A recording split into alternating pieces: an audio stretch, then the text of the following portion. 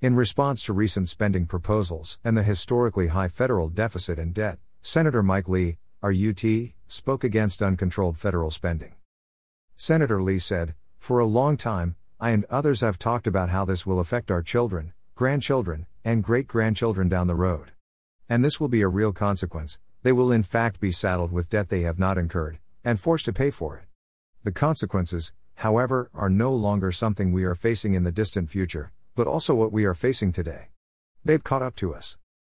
I vote no when I see how the consequences will affect those I represent in real, everyday life, not just the intended consequences of legislation that might indeed have a good goal, but the unintended consequences also. I vote no if it will mean saying yes to what really matters, what really counts, for making everyday life better for Utahns and hardworking Americans across the country." Senator Lee continued, "It will be little comfort to the poor and middle class who feel the buying power of their paycheck shrink each week, that politicians can vote yes on large spending packages for short-term political gain.